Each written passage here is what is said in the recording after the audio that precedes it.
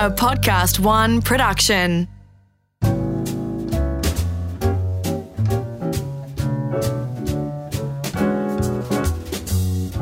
Hello and welcome to A Plate to Call Home, conversations with fascinating people all centred around food. This is part 2 of my chat with Nigella Lawson, and what a chat it was.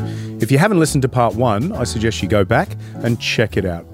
In this half, we go a little deeper and talk about some of the tough times in Nigella's incredibly full life, and just when her happiest moments have been. Take a listen. So you're not just here for MasterChef, you're here for a couple of different things, aren't you? Well, I'm here for MasterChef, and then because I was here... No, it's true. Yeah. Because I was here, I wanted to stay and do other things, and I had a book out last September, so I always like to go on the road and talk about it. Yeah.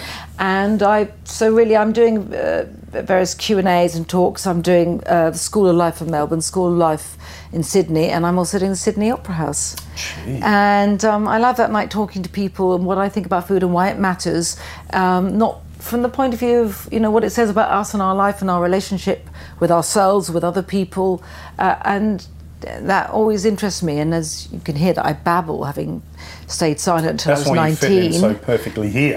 I know. With George, Matt, and I know, because it is the babble factory. It is. Isn't it? We are babbling food nerds, right? Yes. So what will people get? What do people get out of that? What do you enjoy talking to them about? What do they always ask you? They ask afterwards? Often different questions, but I like it. I mean, some of these will have this. I like it when they're questions from the audience, because you never quite know what they're going to ask.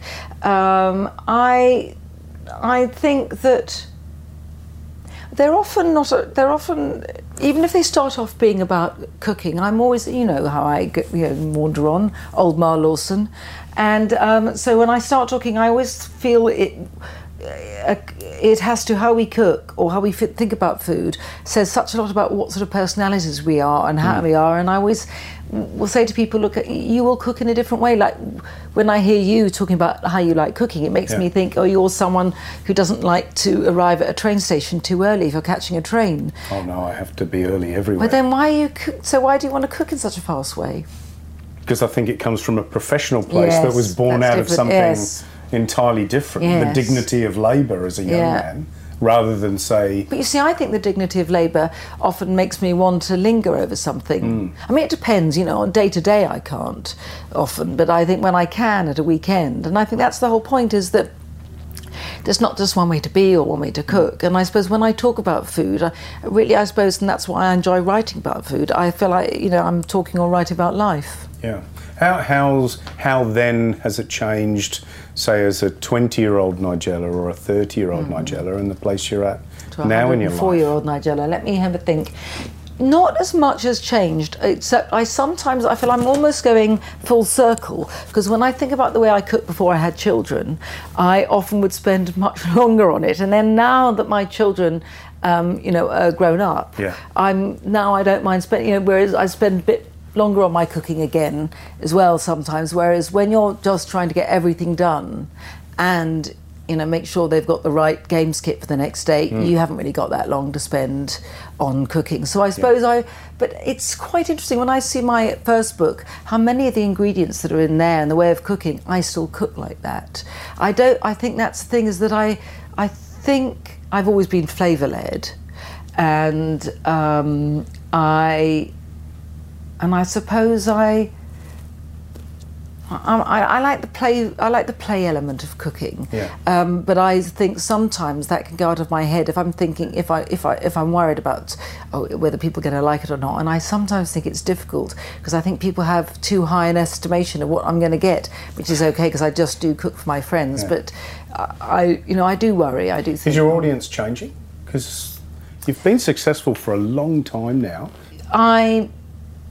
I think, in a way, it's so interesting that my new book's got some really old-fashioned recipes, and it's so interesting. What you never really know what will be the recipes that people cook a lot. And one of the things I love about social media is that people can, if they hashtag me, I see what they've been cooking. I'm a bit behindhand on looking at everything, and it's so interesting because some of the they're not new dishes, but they're certainly new for a UK readership, like I've got a Lebanese-inspired fatty, and and Turkish eggs, and they're being cooked such a lot. I mean, someone said recently it's the most Instagrammed, breakfast at the moment, like Turkish eggs. But at the same time, I've got some recipes which are just really recipes that get lost in the Instagram age, like a chicken barley that I do at home, it is just chicken thighs. I take the skin off, but you don't have to. It's just that even though I like the fat normally, I don't like fat when it's flabby. I like it to be crisp. And I just cook it with carrots and leeks and some English mustard, water, barley, and it's just, as a friend of mine would say, a riot of beige. A riot of beige. And so it's not the sort of thing that looks like, but it's so old-fashioned and homey, and people have been cooking that a lot too. So I think actually for a lot of people who haven't been brought up on that sort of food, love it too. It's coming back around again. I don't know. I think there's always an appetite for food that tastes good. I had deviled eggs on the weekend. Oh, I've got them in my book. I didn't make them. Yeah.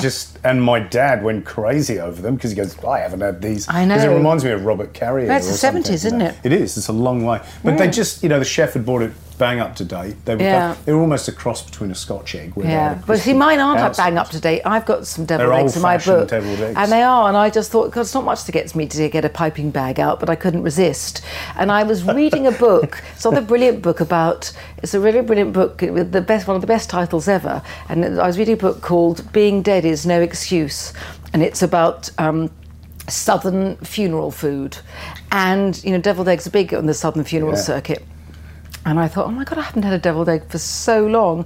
So I think, so mine are a bit different than I bought extra virgin olive oil in them, but that's enough to bring it bang up to date. But that's the thing like that. But actually, I fiddled with them since making them because I make them at home quite a bit. My son doesn't like mustard, so I added some sriracha for his the other day, and I thought, that's they're nice. Properly deviled. If they've got sriracha in them, I know. Then they're very. No, different. they're not. They haven't in the book. I just how I you carry just on did it at fiddling. home. Well, can you make sure they're in the next book? No, but I just carry on fiddling. Well, I've given people things now. That's the thing. If you're talking about eggs, I don't know why we wrote this down. But it said here that you appeared on the Graham Norton show. Oh, yeah. And that you revealed that you'd eaten 30 pickled eggs for a £1,000 bet. I did, yes. So it was when my husband was ill and, money was quite tight.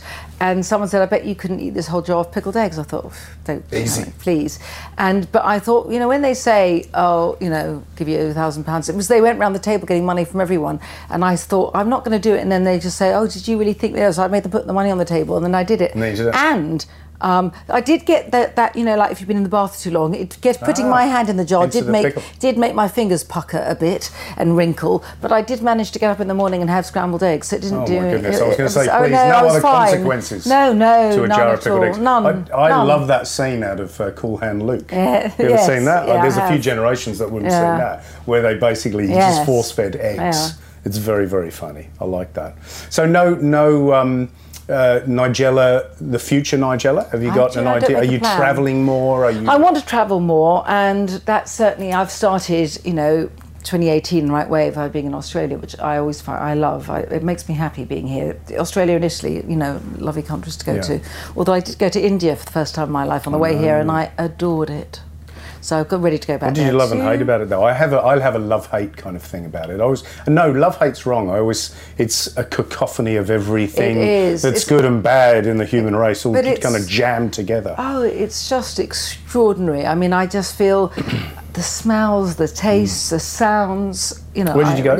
I went to Mumbai, and I went to Kerala, and I went near to Rishikesh. Beautiful. Kerala, did you love that? Because that's south. I did. A bit hot for me. Bit hot. A bit hot for me, but I did. I had, my sunbrella and hats. But that's what we always think when you come over here. We go, a bit hot for you. We look at the forecast. I know. When it's 21, we go, should be fine. I know, but as you know, I go everywhere with that sunbrella. Do people know what the sumbrella's for? I think they obviously think I'm a complete lunatic who goes out when it's not raining with an umbrella. And what is it? I'll take it. It's to stop me getting a ray of sun on me. Why is that? It's my Michael Jackson look. I also have some sun SPF fingerless gloves. Okay. I can't take the sun at all. Why is that? don't know. I've got some slight allergy or sensitive. I don't like the feeling of it, and I really, really mind because sometimes it makes me feel a bit isolated, and I can't just go and do anything. I always have to be wrapped up, and I do think people who enjoy being in the sun are happier people, and I'm very, very envious. And I keep thinking I'm just going to do it, but it gives me a slight panic feeling. Because going to Italy, and you couldn't find two kind of sunnier places, could you? Italy and Australia. Northern Italy was all right. For it, and also I was most time working in the pensione. I always say to people, when you're going to stay in a hotel, you've got to know that, as a chambermaid, I used to try on scent, I used to put people's clothes on. Did you really? Yes, everyone does. See, as a chef working in a hotel, you don't get to do things like that. No. You don't get to try people's stuff on. You hear stories from room service waiters, and we live vicariously through them. I know, no, but that's about it. Quite. So I loved all that because I am quite nosy, which also is why I like coming on MasterChef. Yeah. I love it as well because a lot of the work I do is quite solitary in a way, so it's very nice to be surrounded by people. My name's Gary Megan, and this is A Plate to Call Home. After the break, we continue our chat with Nigella Lawson, and she tells us what is the hardest thing about being Nigella Lawson. Stay with us. I don't like invasive press, and obviously the UK is renowned for its paps and paparazzi, and I find it, all those tabloids and things I really don't take any interest in. But just doing a little bit of research, you've been in the press a lot. I know. How does that affect you? It can make me feel cautious about going out and doing things, and maybe not as makes me feel guarded, and I hate being guarded as a person. But on the other hand, you can't really live your life like that. So I tend not to read any of it. But I do know, and I am quite a lazy person. So, I feel like, I really shouldn't go out with no makeup and dirty hair and looking a bit like I'm I've taken to the streets. But then I think, I can't be bothered. So I always know there are going to be the world's most unflattering pictures of me everywhere, and I just think, well, I just won't look. And it doesn't bother you? I just choose not to let it sort of penetrate my consciousness. If it does, or if I see it by mistake, or someone's on Twitter or something like that, I can feel What has bad. bothered you, and how have you dealt with it? Oh, God, a lot's bothered me, and I don't know how I've dealt with it. I think I probably have a slightly more cloistered life than I would do if I didn't. Sometimes I'm just not in the mood to take scrutiny. Yeah. And I find that's quite difficult. And I think, but on the other hand, I also feel that most of the time, I don't know that I'd want, I don't think I'd want a very public life anyway. So I'm not the sort of person who wants to go to a premiere, because if it involves dressing up, I'm not mad keen on it, really. But saying that sounds crazy to all of us, because we look at you looking so wonderful and together. But that's because for TV, I have my hair and makeup done and everything like that. So I will do it then. But so generally, when I'm not working, I am just in black jeans and a black T-shirt. So what do you do? What do you do at home? What do you do to I hang out with friends. Have fun. I hang out with friends. I have them either around my table, or I'm there in their kitchens with them, eating around their table. Yeah. I read a lot. I do more exercise than I did when I was young. What do you do? Well, I do yoga, and I also do just general things to keep me a bit, to keep me moving. And I try and walk a lot. So I do walk to places. And why do you do more exercise now than you did when you were young? Once you had kids, that's a major hurdle. I don't know. I just didn't like it. I just didn't really like it, and it was doing yoga that made me like it more, I have to say. And why is that? Because I don't like getting I don't like anything I don't like too much cardio. Although I keep thinking I'm going to be brave and try spinning class one day, because everyone says it makes you feel so great. Everyone says it makes you feel so great, but I'm not sure. I think in a way that I think if you get to a certain age, I think if you like eating, you have to exercise. Because it's not like I'm ever going to be one of life's natural dieters. But you've lost a lot of weight recently. I do. I go up and down a bit, and I think I've lost weight, and I'm about to go on the upward thing. But actually, why are you going to go on the upward? Oh, because I always do. I mean, that's how I go. But I didn't diet or anything. I didn't diet. I don't know why I lost weight. I had something. I just didn't eat.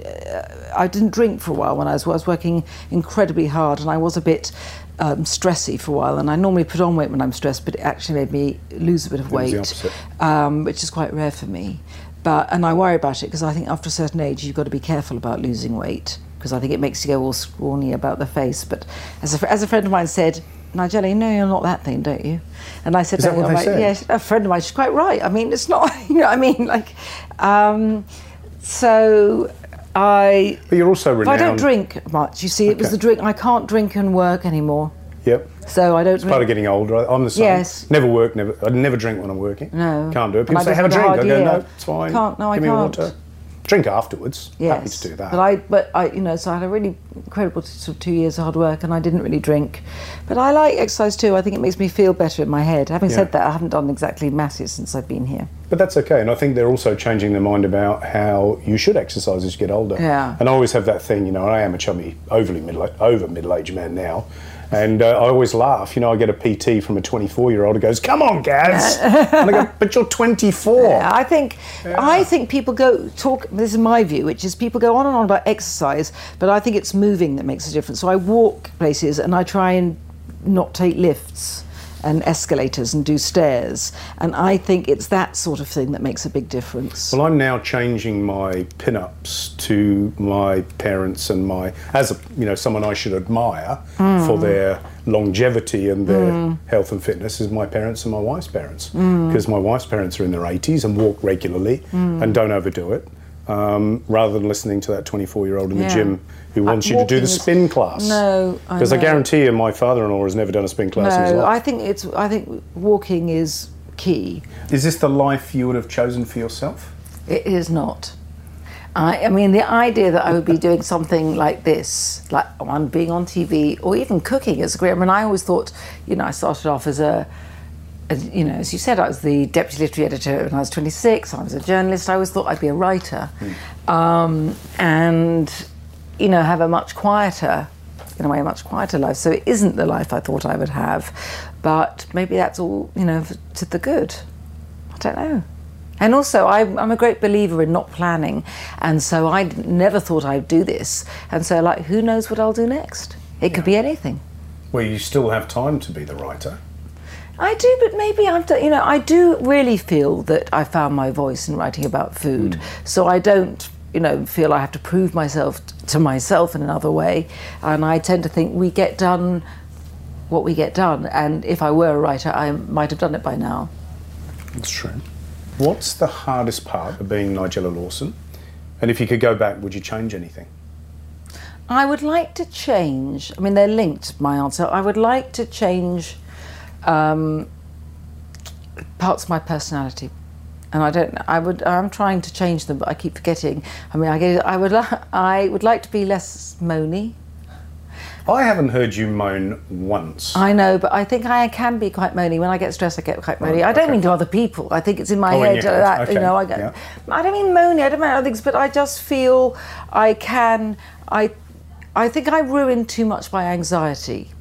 So I get worried about things going wrong. I'm a great catastrophizer, you know, and so I'm always I can go from not being able to get a recipe right to, you know, lying in the gutter without a roof over my head in about 2 breaths. And so I think I would like to be much more, you know, in the moment. And I don't know that's why I like cooking, because I am in the moment when I cook. But I just feel, so I would like to be that kind of a person. And I remember once I said at home, I'm not going to moan. I'm not moaning. So when people say to me, like, you know, how are things? Like, oh, I didn't sleep that well. So that's why I go on. I give every single bit. And I remember after a while, my son said, you know, that not moaning. What happened to that? And I forgot I wasn't meant to moan. So so I think that would be nice, not to be that person, because I think it does. I don't know why. I remember my late agent, Ed Victor, who died last year, who I loved. I remember when I was quite young, he said to me, you know, when he was saying to me once, how are you and everything, and I was going, I'm a bit worried, I've got this piece to write and that, and I haven't slept very well. I was about 23 at the time, and he took me aside. I said, Nigella, When people ask how you are, they don't want to know. Okay. See, but I also think that's probably what people find charming about you in a sense, don't you? Maybe not. But maybe I do not your realise son that. at that moment. No, I don't mean so much that, but I don't think it ruins things for other people necessarily, because I just feel that, you know, you just worry too much. And again, so someone told me this story, which I do try and remind myself. So a friend of mine said that her best friend's mother was dying, and she went to the hospital. I mean, she was like in her 90s and everything. And then just before she died, she sat up and she went, all that worry killed over, and actually you're right, like you don't want to be there. So sometimes the amount you can worry about something which actually is not such a big deal, and I think it's remembering that. But of course, as you go through your life, it is a big deal in that moment. But I do know that is not, you know, that is a lot of stress for your body to be under all the time. But also I think it makes you who you are, and it probably, the perfectionist, whether you admit that, things. exactly. Yeah. It makes you care about things, makes you commit to things, it makes you, all the things that you've described in the last 45 minutes. But sometimes I just feel... You might be really annoying if you were positive all the time. I don't want to, yes I know, but sometimes I feel I'm too old to be this frightened. There's another thing, yes. Isn't it? You didn't say that. But it's anxiety is fear, isn't it? But then I don't know. So maybe what I've got to do at this stage is just accept how I am. Maybe that's the way to look at it, rather than think I want to be this miraculous person who is just, you know, the full thing of is, sunniness. doing all that yoga, you see, it preaches and practices enlightenment in a sense, doesn't it? And being calm. And I don't think many people actually achieve that, you know, purity. No, but I think a lot of people who do yoga know that it's about intention. It's not about, you know, where we are. But I was always told you become what you practice most. That's why I'm slightly annoying and occasionally angry and often grumpy, but just to people close to me. I know, well that's true. See, I know, but we all are a bit like that. We're all a bit like that. But I don't know. I think the thing is, I do think this modern thing on sort of trying to be in the moment is good. It's just, it's just harder than it sounds. Yeah. That's why work's good. My mum is a calligraphist. Yeah. She's published that. She's written 3 or 4 books. And she's 76 now. Yeah. And still loves what she does. And she's quite anxious, but she's a perfectionist. Yeah. She's thorough. Yeah. You know, and I look at her with great admiration in terms of what she's achieved. And I always want to be present moment. Yeah. But I'm also very spur of the moment. Yeah. And that sometimes causes problems. I know, but that's wonderful. The saddest time in your life? Oh, God. I'm afraid I'll give you the happiest time of your life after that. No. You know, it's difficult. I've had a lot of sad times. You know, my mother died at 48. My sister died at 31. My first husband died at 47. And how's that? And that was, you know, those were difficult. And my children were very young, you know. My children were, 4 and 6. So, all that's been difficult. I had a marriage end, sadly. So I think a lot has made me sad. But, I suppose you just have to push on, don't you? I mean, I think that... does it get any easier? And each one of those things is very different. I think the thing is anyone who's gone through deaths will know that what loss does is it brings up other losses, so that it doesn't get easier, it becomes cumulative. On the other hand, we only have the lives we have, so that is the shape that your life takes is the shape it has. I think, as a parent, mostly what was so difficult about John dying was knowing what trauma and loss they were going through, and I think that for me was that's what made me the saddest. Yeah. Because I think you can bear suffering on your own behalf, but it's very difficult to bear suffering on your children's behalf. And how did you first talk to them about? Well, they were too little. I mean, they were 7 months and 3 when he got ill, so they were, But as they got older? But as they got older, I suppose it becomes the normal, and it's extraordinary how humans adapt to what is. But you just, we're a unit of 3, and we're our little triangle. Yeah. Very close? Yeah. With your kids? What kind of things do you do with your kids? How old are they now? I don't know. So they hate me talking Bruno about them. Yeah, they hate me talking about them. So do they? So we're not allowed to talk about them? I don't know. Your Gemma will be like that. You can just edit wherever you want. Anyway, so they don't like me talking about. But I like them. They're funny. They're funny. They're funny and they're kind. What else do you want? Perfect. I could what was the greatest challenge? Because I'm a father of a daughter. Yeah. What's been the greatest challenge bringing up a young lady in your... What's the greatest challenge? Oh, I don't know. I think the difficulty is that you're always aware of your mistakes as a parent, I think, and that is hard. But I do think, actually, if your children really know they're loved and also they're guided towards, what is the right way to behave, then in a way you've just got to hope that they're sensible enough to go with that. That you've laid some foundation. Yes, but I also think that children have their own characters too, and generally speaking, I think that one can't ever take any credit for what's good about them, because that's absolutely to do with them, but obviously one's contribution can only be negative. I know that. Because what do I know, really? That's what it is. It's funny, actually, because my parents are over from the UK at the moment, and my daughter burst out laughing, and I said, "What are you laughing at?" And she said, "Because it sounded just like me." Because I obviously went, "Mum," yeah, you know what I mean? Know, yes. Mum, and I know. those 3 tones yes, of Mum, so good. Mum. And she was just giggling in the background because she goes, "That's me." Yes, quite. So what have been the happiest moments of your life? What have been the happiest moments of my life? God, sometimes, do you know what? They're just such quiet moments.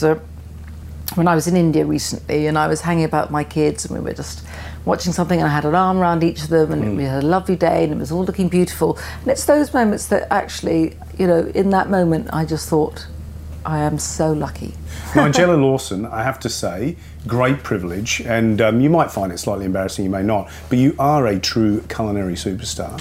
And regardless of whether it's to the domestic cooks amongst the planet or the professionals, whether they admit it or not, you have a lot of admirers and a lot of followers. And when you come, and when they said, "Oh, we've got Nigella again from MasterChef this year," we do a collective yippee. So I'm really pleased. I love being with you boys. Well, I'm really pleased that you've managed to put a bit of time aside and let our listeners kind of learn something new about you and fall in love with you a little bit more. So thank you. Thank you. That's how to shut me up. So here are my tips and tricks. And when I think about Nigella Lawson, it's all about home cooking, isn't it? And it's funny, I've got this memory of my mum throwing a dinner party and never actually being at the dinner party. She was always in the kitchen. And I've got a couple of rules when I'm cooking for friends, and that is be around. It's a good idea, join in the conversation. And so preparation is the key. And I find a few cold items, things that can be prepared, beautiful salads with lots of texture, something that you can roast and hold in the oven, or the barbecue, that quintessential Australian piece of cooking equipment. Use it, but things that cook quickly and that you're not going to worry about overcooking. Also love popping things on the kitchen bench and people can crowd round. And I'm talking about not just dips and chips, but something maybe that you could slice and pop on a little warm toast and you can chat and hand them around. It makes people feel comfortable and part of your kitchen as well as your home. Happy entertaining. A Plate to Call Home is a Podcast One production, produced by Dave Zwolensky, executive producer Jamie Shue, audio production is Darcy Thompson, and special thanks to Imogen Thomas for all the research.